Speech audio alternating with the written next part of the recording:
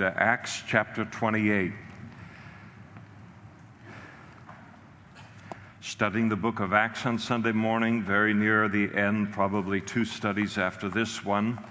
If you're with us this morning and you don't have a Bible, men are coming up the aisles with Bibles right now, and you flag them and they'll put a Bible in your hand. It'll be marked to our passage for your convenience this morning. If you don't own a Bible, please make that Bible a gift from the Lord to you today. Acts chapter 28.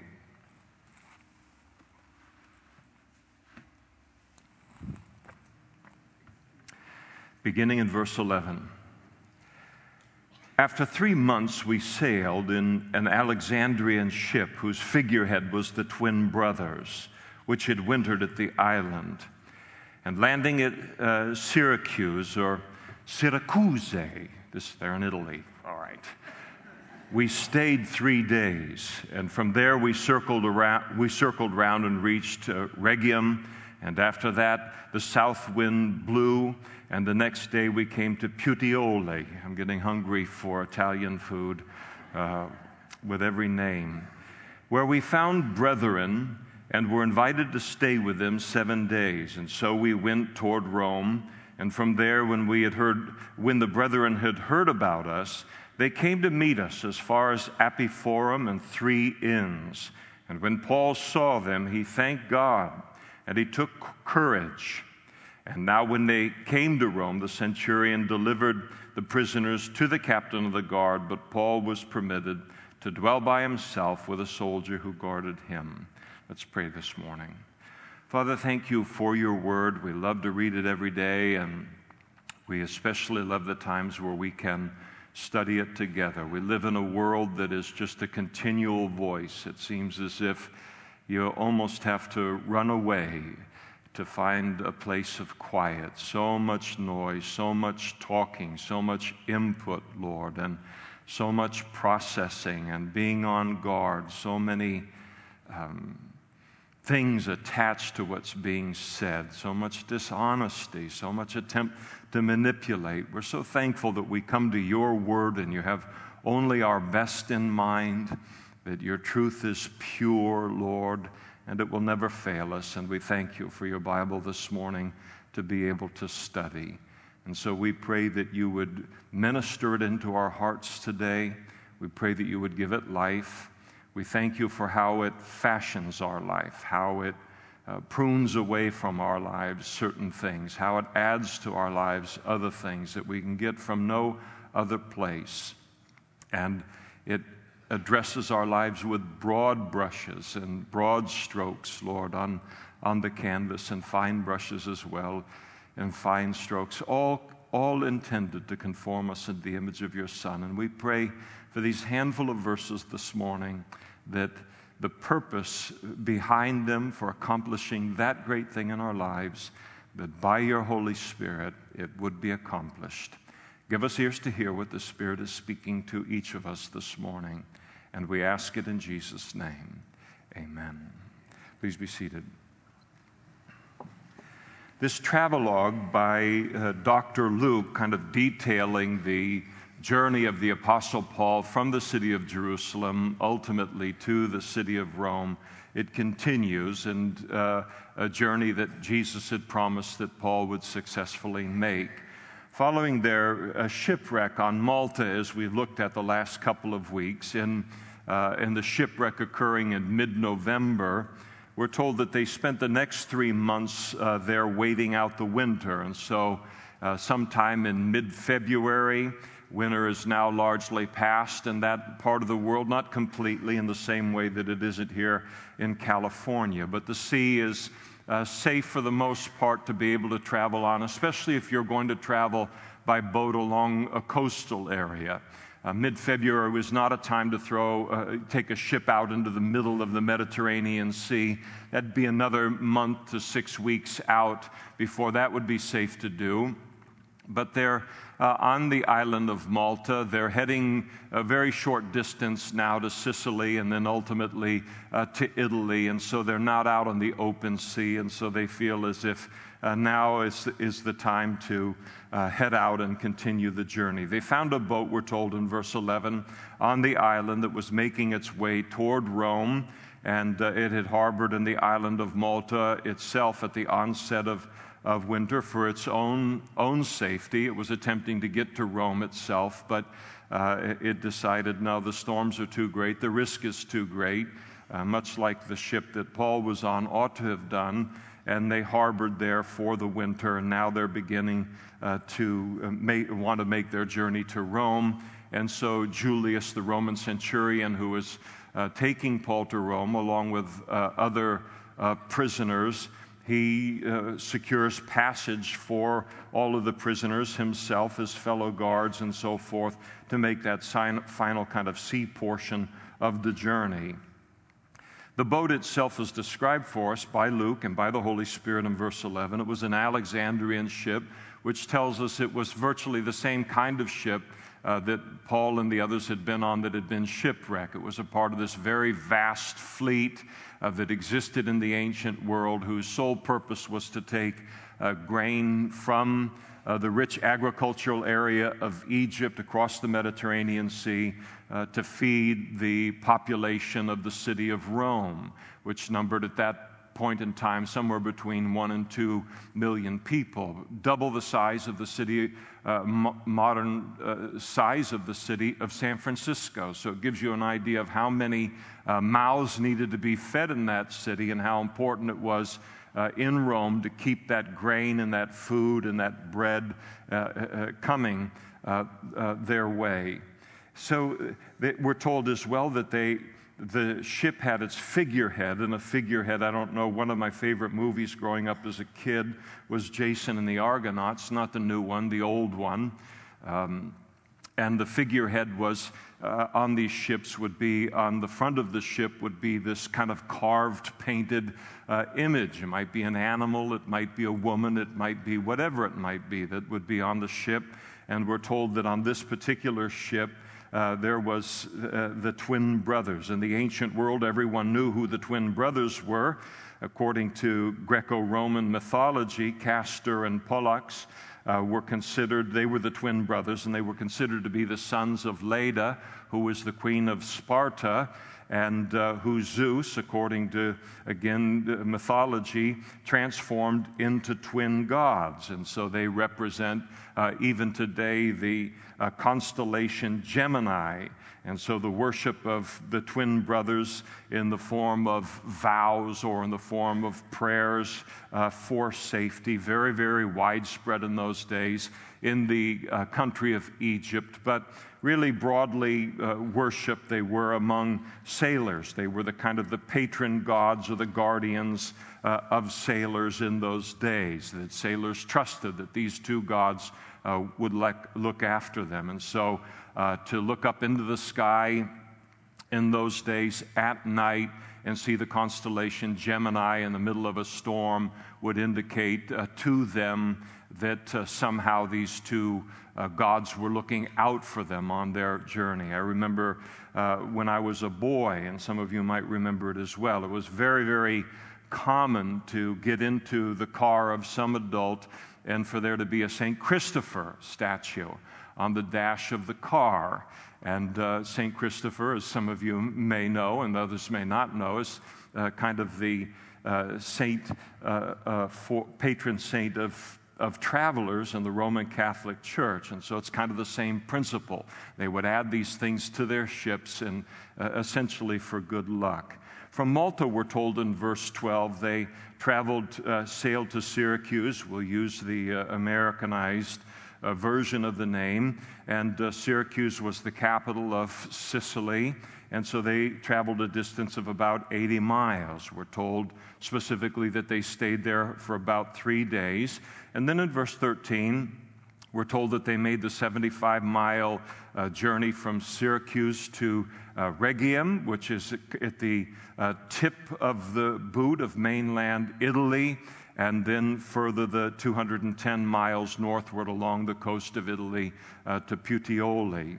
At Puteoli, Paul and Dr. Luke, Aristarchus, they found Christians. They found brethren there in that city, so they were invited to stay with them for 7 days. Apparently, the Julius, the centurion, had some kind of official business that was involved there, and Puteoli required a week to complete. They certainly didn't stop there and spend a week in order for Paul as a prisoner to spend time with Christian friends. But there was this overlap, and it was convenient, and it shows you what kind of favor Paul had now in the eyes of Julius and the other Roman soldiers as a result of the trip. One of the things that this helps us to realize, too, and it is important, is that when we study the book of Acts has a somewhat broad focus, but its focus is actually fairly narrow. It follows the work and the ministry of the apostles, and it is complete and it's perfect. There's no complaint related to it. But to realize that the gospel and the expansion of the kingdom of God and the fulfillment of the Great Commission, what was going on in the ancient world was far greater than what's recorded in the book of Acts. And these various persecutions, Christians were being pushed out in all directions. We have no record of how a church got established in Puteoli. We don't even know how a church got established in Rome, but we know that it did. People were taking the gospel all over the place, even beyond the ministry of the Apostle Paul. And at Puteoli, at that particular point, and probably thankfully for all of them, the sea journey part of their trip came to an end. Julius, Paul, Luke, Aristarchus, all the other prisoners from that particular point begin now a 150-mile overland walk or journey then to Rome. Now, I think it's important at this point in the narrative here to in order to kind of fully appreciate what I think is in this passage for us here this morning, to just stop and to put ourselves in Paul's shoes, to kind of remember his condition at this particular moment in his journey. He's about 60 years old. That's an older man by ancient standards. Today we talk about, with all of our technology and cosmetic surgery and makeup and all the different things that we can do, and hair dyes and so forth. We talk about, 60 being, the new 50 or whatever the deal is that everybody, kind of does this thing a little bit. Well, in the ancient world, 60 was the new 70, the new 80. You were well along. Life was hard, and you're pretty well beat up by that particular point. And so that's his age. He'd been a Christian for about 30 years. He'd been actively serving the Lord as an apostle for 25 years. I mean, you think about those 25 years, the 30 years really, all that his eyes had seen, all that his ears had heard as an apostle, a lot of water under the bridge, a lot of things that he had been involved in. Concerning his past, immediately behind him in his recent history, as he was there in the city of Jerusalem, false accusations made against him by the Roman, or rather by the Jewish religious leaders. You remember Paul went to Jerusalem just with the mindset that if I can just get these people, have an audience with them one time, and declare to them the gospel and how Jesus is the promised Messiah from the law and the prophets, they will all turn. The light will go on for them in the same way that it went on for me. And if he thought he was just going to have that chance that all of this would be accomplished, and instead their reaction involved rioting and calling for his death, assassination attempts. I don't know the last time somebody's attempted to assassinate you.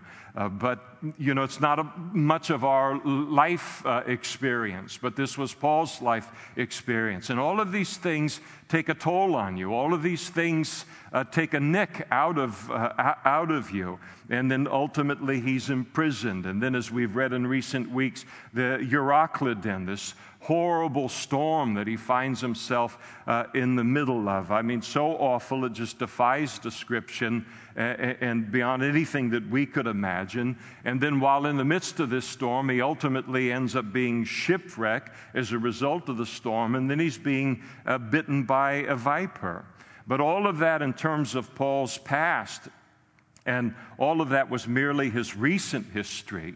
You go back further into those 25 years of his Christian service as he wrote to the church at Corinth, and it involved labors more abundant, stripes above measure. He was beaten with stripes for his faith in Christ. He said, I can't even remember how many times that's happened. I can't even tell you how many stripes have been laid across my back. Prisons more frequently, and deaths often. 5 times beaten with 40 stripes minus 1. 3 times beaten with rods. Stoned 1 time. 3 times shipwrecked before this shipwreck. A day and a night he spent in the deep, and journeys often. Perils of waters, he wrote. Perils of robbers. Perils of his own countrymen, the Jews. Perils of the Gentiles. Perils in the cities. Perils in the wilderness. Perils in the sea. Perils among false brethren. Weariness, he wrote about. Toil, sleeplessness often. Hunger, thirst, fastings often. And these weren't voluntary fasts. In cold, in nakedness. And he said, besides all of these other things that are the things that come upon me daily. In other words, I have all of these things on top of what everyone else faces in the course of life. All of the things that I have to face as a member of the human race and as a member of mankind. And it isn't my purpose at all this morning to unpack any of that this morning, but just to simply mention it, to consider the impact that all of that would ultimately and cumulatively have upon a person. I don't care how strong the person is, the cumulative demand and drain that all of that would have had upon him over those long years, not just his recent history, but his long-term past history. In terms of his present condition and circumstances, we see them described for us right here. And he doesn't complain. Paul never complains. But you put yourself again in his shoes in the midst of what's described here, knowing something about him. And imagine the humiliation of a 60-year-old man, of his accomplishments and of his life experience.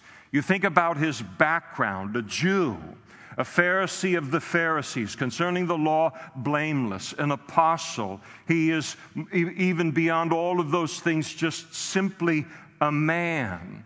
And here he is being paraded toward Rome, not merely as a common criminal, but in the company of criminals who have been guilty of capital crimes. They are headed for death.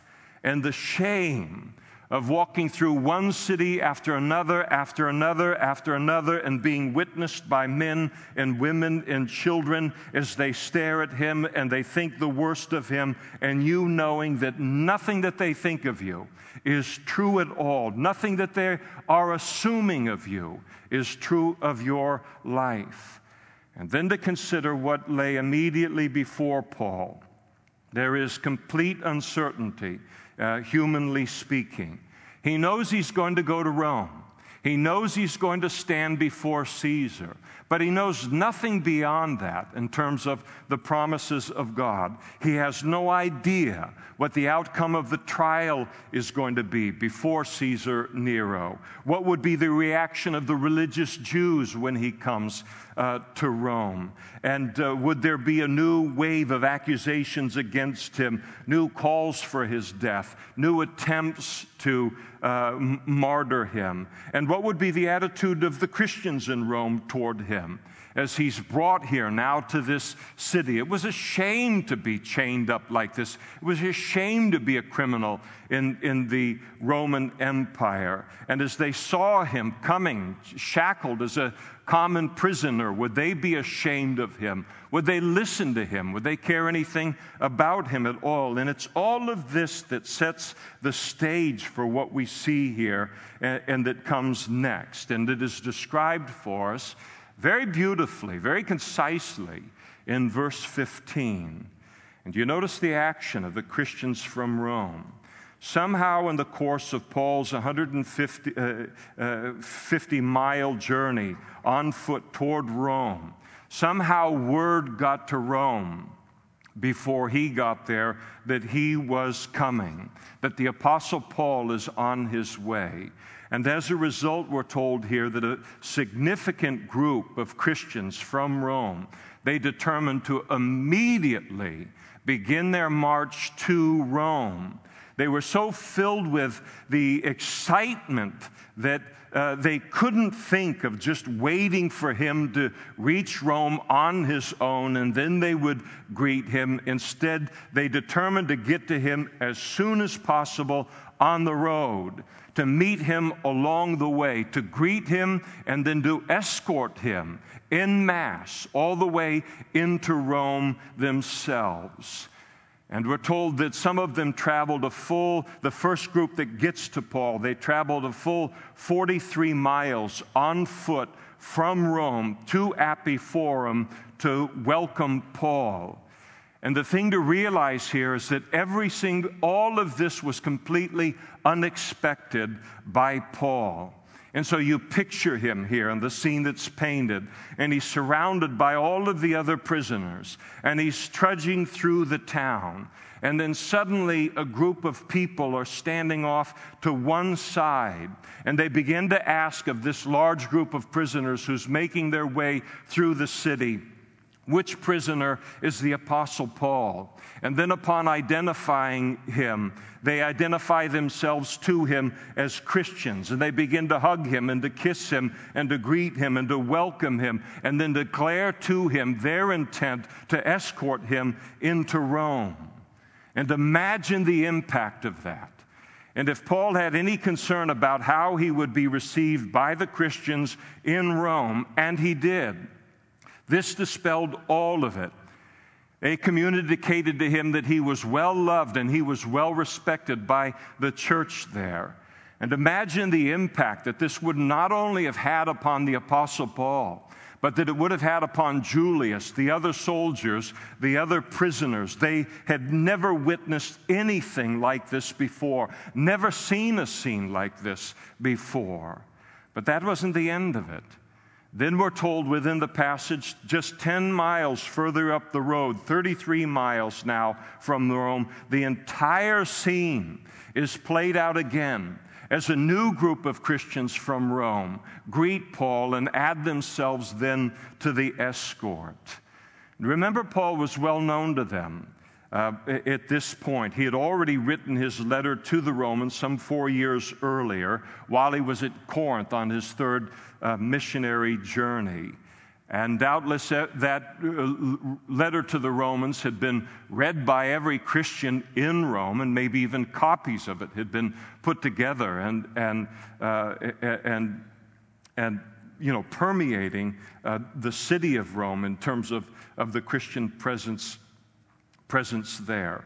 Also important to realize that this was Paul's first visit to Rome. He had dreamed all of his life of coming to Rome and preaching the gospel there, but he did not start the church there. One of the interesting things about the imagery that's described for us here within the passage, that in ancient Rome, when a Roman emperor or a great general would return from some kind of significant battle associated with the Roman Empire, great crowds would come out from Rome and then greet the emperor so that he would then be escorted in with a large mass of people from some significant distance from the city. And these Christians here, very deliberately, nothing accidental about it, are giving Paul an emperor's welcome here, a hero's welcome into Rome, despite his physical circumstances and the shame of it. I might very well say, as we look at that, at all of this at this point, and to observe, can you imagine the impact that all of this would have had upon Paul? Except that there's no need to pose the question at all for us, because the Holy Spirit anticipates that that's the question in each of our hearts as Christians. And the reaction of Paul, how the impact it had upon him, is recorded for us in the second half of verse 15. And I think it's encapsulated in 4 very simple words.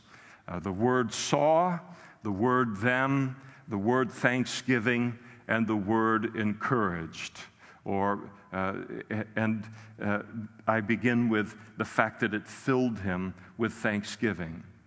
The first reaction that this had upon the heart of the Apostle Paul, the immediate reaction was when he saw this, he felt compelled to thank God for this display of Christian love and fellowship. I mean, as it's described here in the passage, it's almost voluntary. He is so impacted by it that he immediately begins to thank God for the encouragement that's represented in all of it.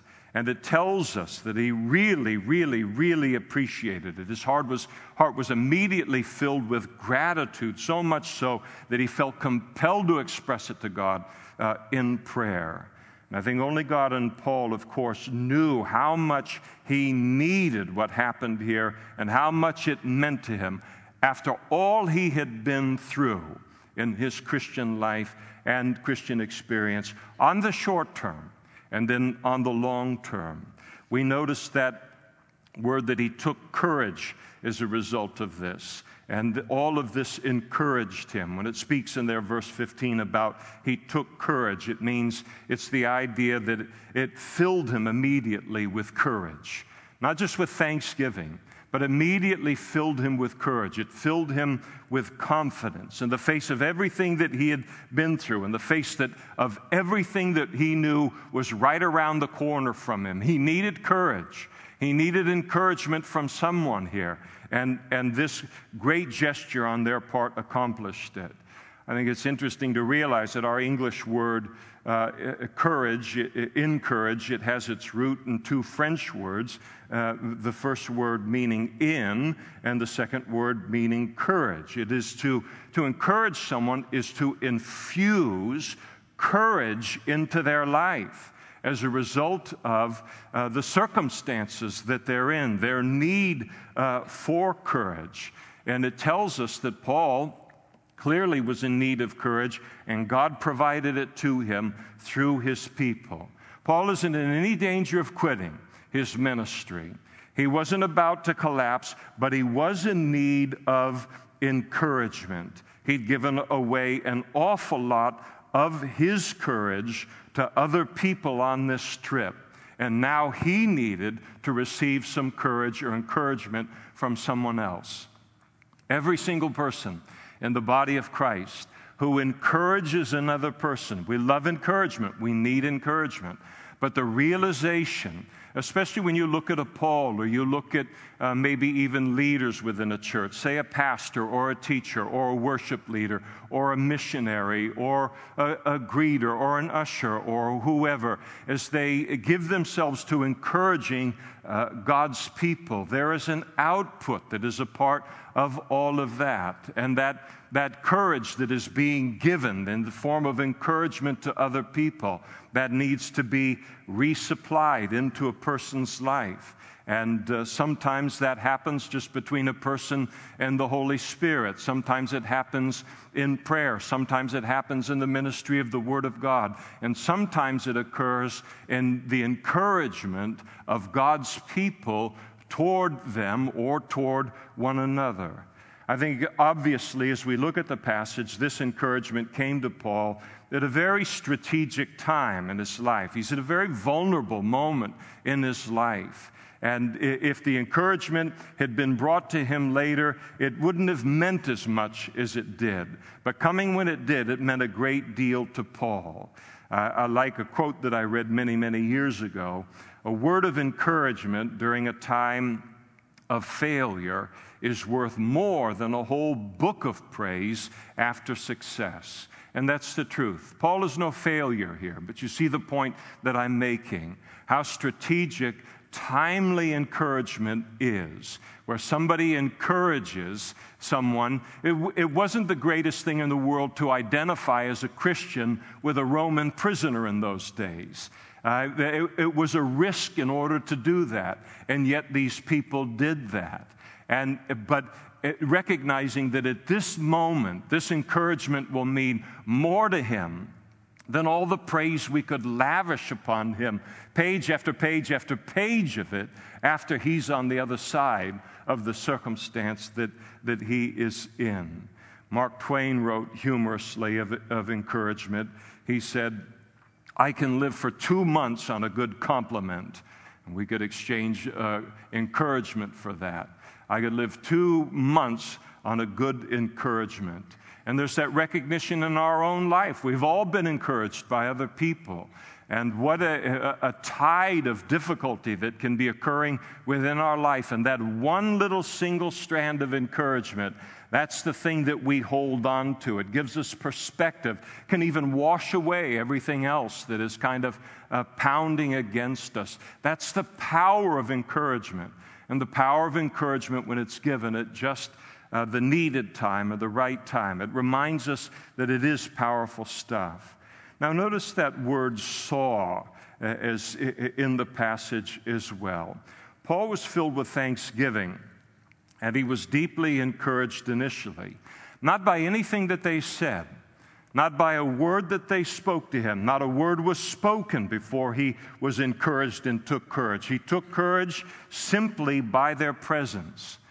And I think that so often in the culture that we live in, we put so much value on speaking and verbal communication in our culture that we can come to believe that unless we're masters at speaking, unless we're wordsmiths, or unless we're eloquent in some kind of a way, we have no means of being an encouragement to anyone else.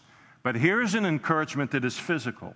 Here's an encouragement that doesn't involve words at all. Here's an encouragement that I would describe as the power of presence. And it is the encouraging impact that our lives have upon others simply by our presence with them during difficult times. And that presence with them, without a word even being spoken so often, it provides us with the reminder that we're not alone in this trial, humanly speaking. We're not alone in the Christian life. We're not alone in the pilgrimage that we're in. And this means so much, especially during strategic times when people are especially burdened by the circumstances of life and feel especially vulnerable, even as a Christian, as a result. I remember the first trip I took to the subcontinent of India with Gail Irwin many, many, many years ago. And we were down at the very southern tip of India, and there's an island there called Rameshwaram. And we had gone to visit a man by the name of Moses Paulos. And when people become Christians out of Hindu background and so forth, and in that culture, so often they will rename, and they'll rename from biblical names. They're so thankful to be saved. They're such a clean break from their pagan past, and they've been so impacted by the Word of God that they take on the names that come out of the Bible. And here he takes two of them. Takes one of them from the Old Testament, takes one of them from the New Testament, Moses and Paul. And he's a very significant individual in terms of the kingdom of God in southern India, very highly esteemed. And we were invited to dinner to spend the evening, the night at this man's house with his family. And it was the most exotic night I've ever spent in my life, sleeping up on the roof, flat-top roof, and all of the sounds, and wild. But that night, they wanted to do something special for us, and so they made us a dinner of French fries and prawns. I don't know where they got the potatoes, but they knew Americans liked French fries, and so they made them for us in prawns. And they'd just been pulled out of the sea that very day, the most gigantic prawns I've ever seen in my life. Well, when I'm out in a field, I'll eat just about anything that will be put in front of me, but I can't get prawns down. You love them, and it's great. You can have mine. But I just said no to the prawns, and I ate the French fries that night. And what nobody knew is that those prawns were bad. And Gail proceeded to get very, very sick, and I mean really deathly sick that night. But the next day we had a 10-hour bus trip from Rameshwaram up into another place in Tamil Nadu where Gail was scheduled to speak, and people had walked scores of miles, maybe hundreds of miles by train and so forth to come to this conference that was scheduled. And so we loaded up on this bus. Every seat is full. Everybody's standing. There's animals on the bus and all. And for the next 10 hours, Gail is in a condition I've never seen anybody quite in that. And when Moses Paula saw the condition that Gail was in, though an extraordinarily busy man himself, he bought a fare himself for that bus, and he delivered Gail safely to the next city, and then he overnight rode a bus returning that evening. And that's the power of presence that goes way beyond words. Doesn't require eloquence to do something like that. But obviously, I've never forgotten it. And I know that Gail's never forgotten it as well. When I think about the power of presence at work in a church, there is what I think of as the power of the pew. And when I talk about the pew, I never think about it as clergy and laity. I never think about what we're doing in a room like this is me doing something and then me performing, and then you spectators, and so forth. There's the Holy Spirit of God's in this room. He's working. This is a part of what He does in making us disciples. This is a part of the fellowship that we have. It's one of the ways that He's made for us to become, grow in maturity as Christians. I don't take anything from the culture, from what happens in an environment like this, and then superimpose upon what happens within a church. And someday, one day I want to do a sermon, a series of sermons on the power of the pew. The power not of the pulpit, not of the leadership, not of the organization or whatever it might be, but the power of what happens in a church, and it happens solely and most strongly and dynamically from the pew, from our lives, all of us collectively, as we would make up an individual church. And here I see in all of this what I think of as the power of the pew, or the power of the congregation, the power of a congregation as a whole.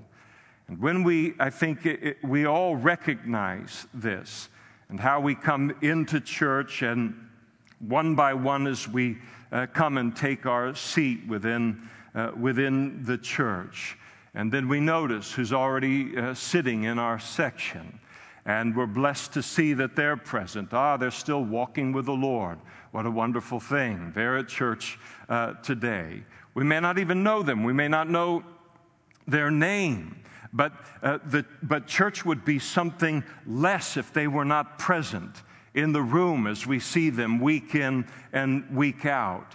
And just seeing them in their place, even knowing nothing about them, but seeing them in their place, it fills us with this thankfulness, and it's such a strong encouragement to us. It happens to me. I'm the senior pastor of this church. I have a role within this church.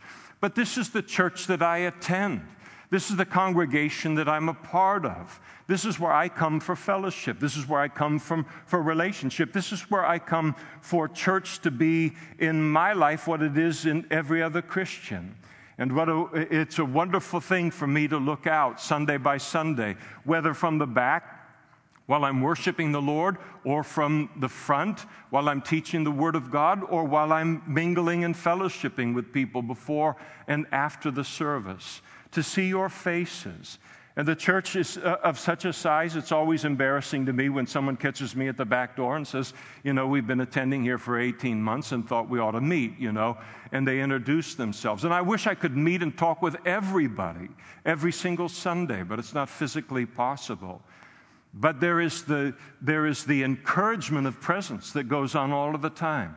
Oh, they're in their place. I see them there. Del messes me up a little bit because he's sitting over here, and everybody knows his place is right over here. And so you got these people that they affect my equilibrium. But for the most part, I'm having vertigo right now. Just hold on a second. But for the most part, we do sit where we sit. And we don't even realize what an encouragement it is to other people.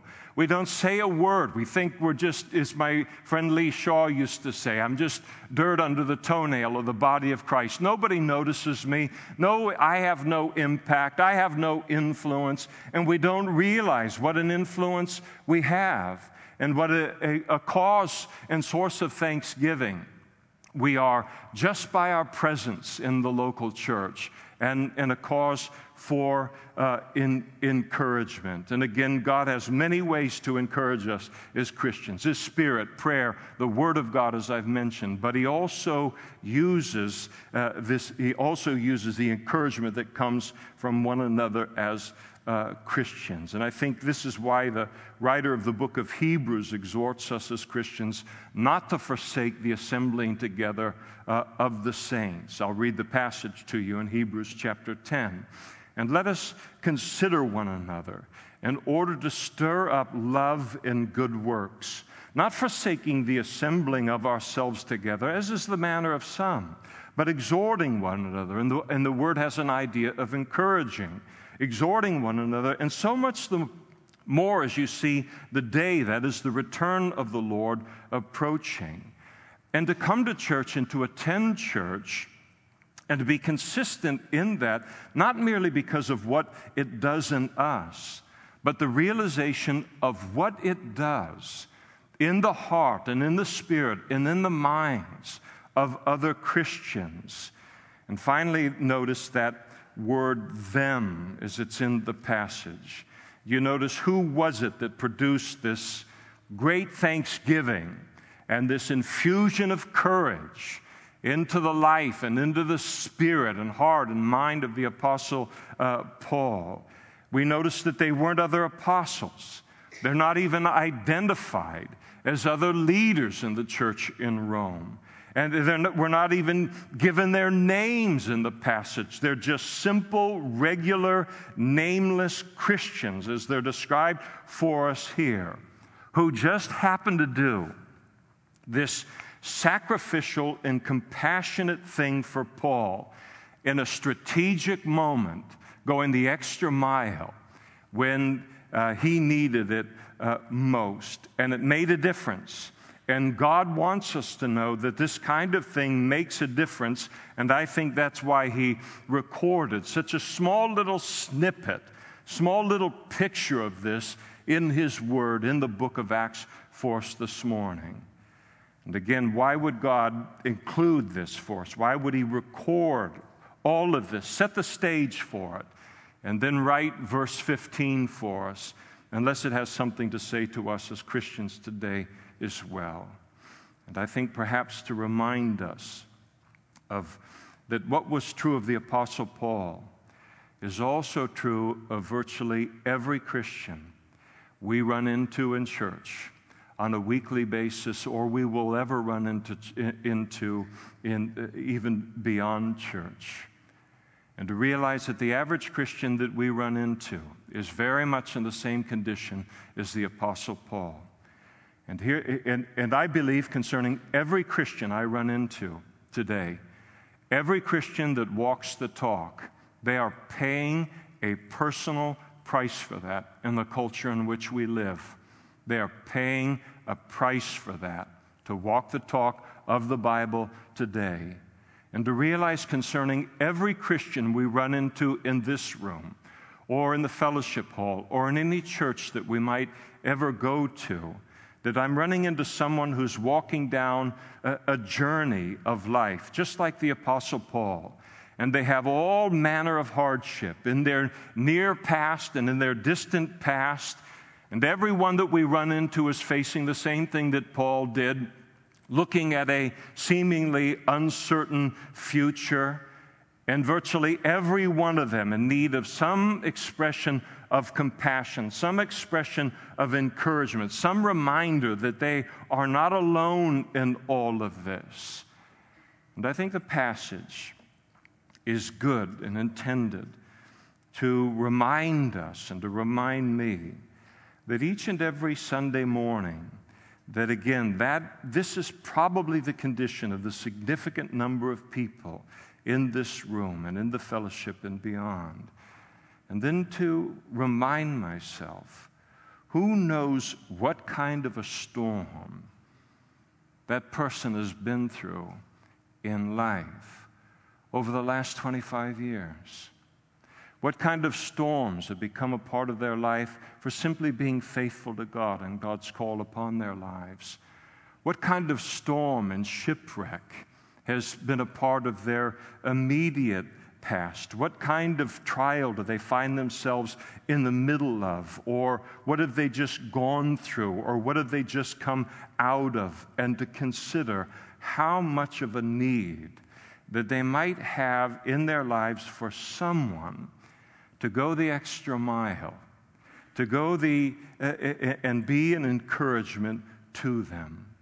Oswald Sanders was exactly right when he wrote the following. He said, "The ministry of consolation and encouragement is not to be regarded as inferior or of secondary importance. Did we but discern it, we are daily surrounded by lonely, aching, and sometimes broken hearts." And that's the truth of the matter. It's the truth within this room, and it's a truth in virtually all of our contact with Christians. And who else is going to care for a Christian in this world? Who cares about Christians in this world? Who is going to care for a Christian in this world, especially in the midst of the hardship that we face, in the midst of endeavoring to walk with God and endeavoring to be salt and light in the world and the sphere of influence that is ours? And then and the realization that here we are as Christians in the midst of a very foreign place, a very foreign land that is called planet Earth and called the United States of America, by the way. And then to think about the persecution and the loneliness that goes so often now with making a stand for righteousness' sake within this culture. And who's going to look out for you? And who's going to look out for me? And who's going to look out for one another unless we do that as Christians for one another? And the Apostle Paul already had written to these Christians in Rome in his letter to them, Romans chapter 12, verse 5. And he said, "So we, being many, are one body in Christ, and individually members of one another." And the reason that I mentioned this morning, and with some conviction this morning, is not because I think we have a problem here, though I think all of us can become better related to all of this. But the reason that I think what we see here in this passage is so important for us as Christians in the United States of America is because our secular culture, our national culture, so nurtures an individualistic spirit, and it so nurtures a self-dominated mindset that everything becomes just about me. And not only in the world, but even in church. What did I get out of it? Did anyone talk to me? Was anyone nice to me? And so forth. It's all about me. I judge the entire thing on the basis of what I received. And more being nurtured within the culture that we're in, the conforming that occurs within the church. That now, after a long period of this kind of marketing of things, where we look at anything that we buy within the culture and we say to ourselves, how can I get the most for the least? And then the marketing of Christian churches, and now we begin to take that mindset into an individual church and begin to try and find a church and find the one that I will attend on the basis of what gives me the most for the least that I can give to it. And everyone wants an Amazon Prime out of their Christian experience. But if everybody goes there and we all get conformed into that, then who's going to encourage one another? Who's going to look out for one another? We fight a culture. We fight a conforming process. We fight an indoctrination that isn't just a part of secular culture now. It now is beginning to fashion and form us individually and the body of Christ as a whole. And so in the midst of this thing that we find ourselves in the middle of, it's important to stop every once in a while and be reminded of the other side of Christianity. Not merely the vital, vertical side of Christianity, the relationship that I have with God, but the also important to God horizontal side of Christianity, and that is our love for one another. And I think as we sit here this morning under the glorious weight of the example of these Christians that we're going to one day see in heaven ourselves, who so encouraged the Apostle Paul here. Think about it. Willing to walk 43 miles over land, on foot, and then to walk 43 miles all the way back to Rome with the Apostle Paul in the hopes of being an encouragement to him and his relationship with God.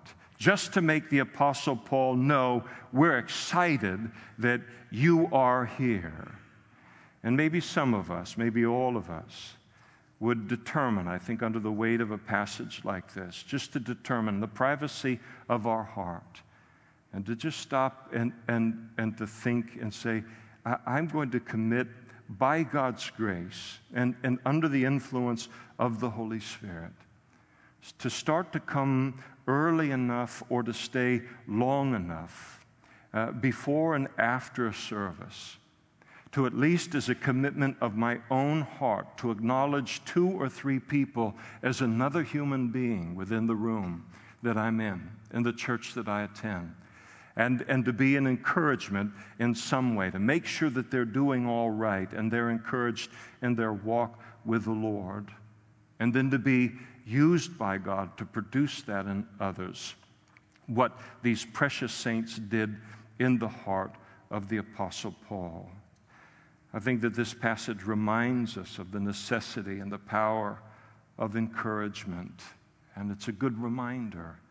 And I think the passage also reminds us that each of us, every single one of us as Christians, that each of us has a part in this ministry of compassion and encouragement in whatever local church we attend. There's an old story, and I close with this, of a little boy who was frightened one night during a big thunderstorm. And terrified, he cried out to the other room where his father was sleeping. And he said, "Daddy, I'm scared." And to his father, not wanting to get out of bed, he called back, "Don't worry, son. God loves you and he'll take care of you." And there was a moment of silence, and then the little boy said, "I know God loves me, but right now I need somebody with skin on." And I think that that's true of all of us at one time or another in our Christian life. And it's the only others with skin on that can provide this or have any interest in providing this in our life as another Christian. And it's one of the reasons we're called the body of Christ. And again, when we leave here today, I think there's a strong encouragement and even an exhortation in a passage like this. But I want you to know that I am not in any way saying that this is not strongly represented within this body. I'm not trying to correct something. I'm just trying to look at a passage and see the beauty and the strength of it, to see maybe another key to the Christian life that makes a church what it wouldn't be otherwise, and then to bring it forth this morning. I'm so thankful for what so many of you will already do in this vein, week in and week out.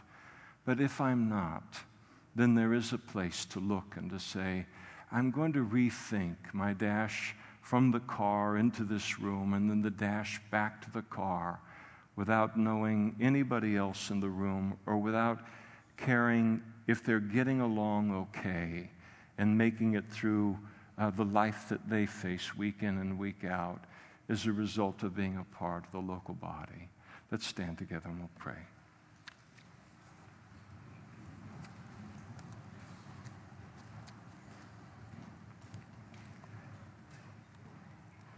Father, we thank you this morning for the little Polaroid snapshot of what happened there, all the emotion of it, the lesson behind it that is timeless, Lord, in terms of Paul's time in the first century church, but also so important to us today. And Lord, we don't want, and it's certainly not my intent, you know my heart very well, to lay any kind of a guilt trip on anyone or any kind of a condemnation. But we do want to hear your voice in this regard.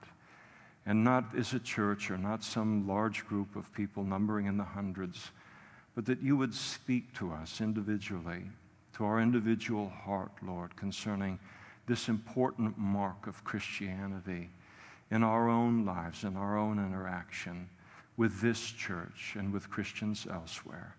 And we pray, Lord, for that work of your Holy Spirit in our lives so that we can walk with the confidence that we're having this same influence in the lives of other Christians who face every bit as much as Paul faced in his day. And all of the subtlety and the craftiness and the warfare and the lies, Lord, and the difficulty of life in this age, especially as a Christian. And we pray these things and we ask these things in Jesus' name. Amen.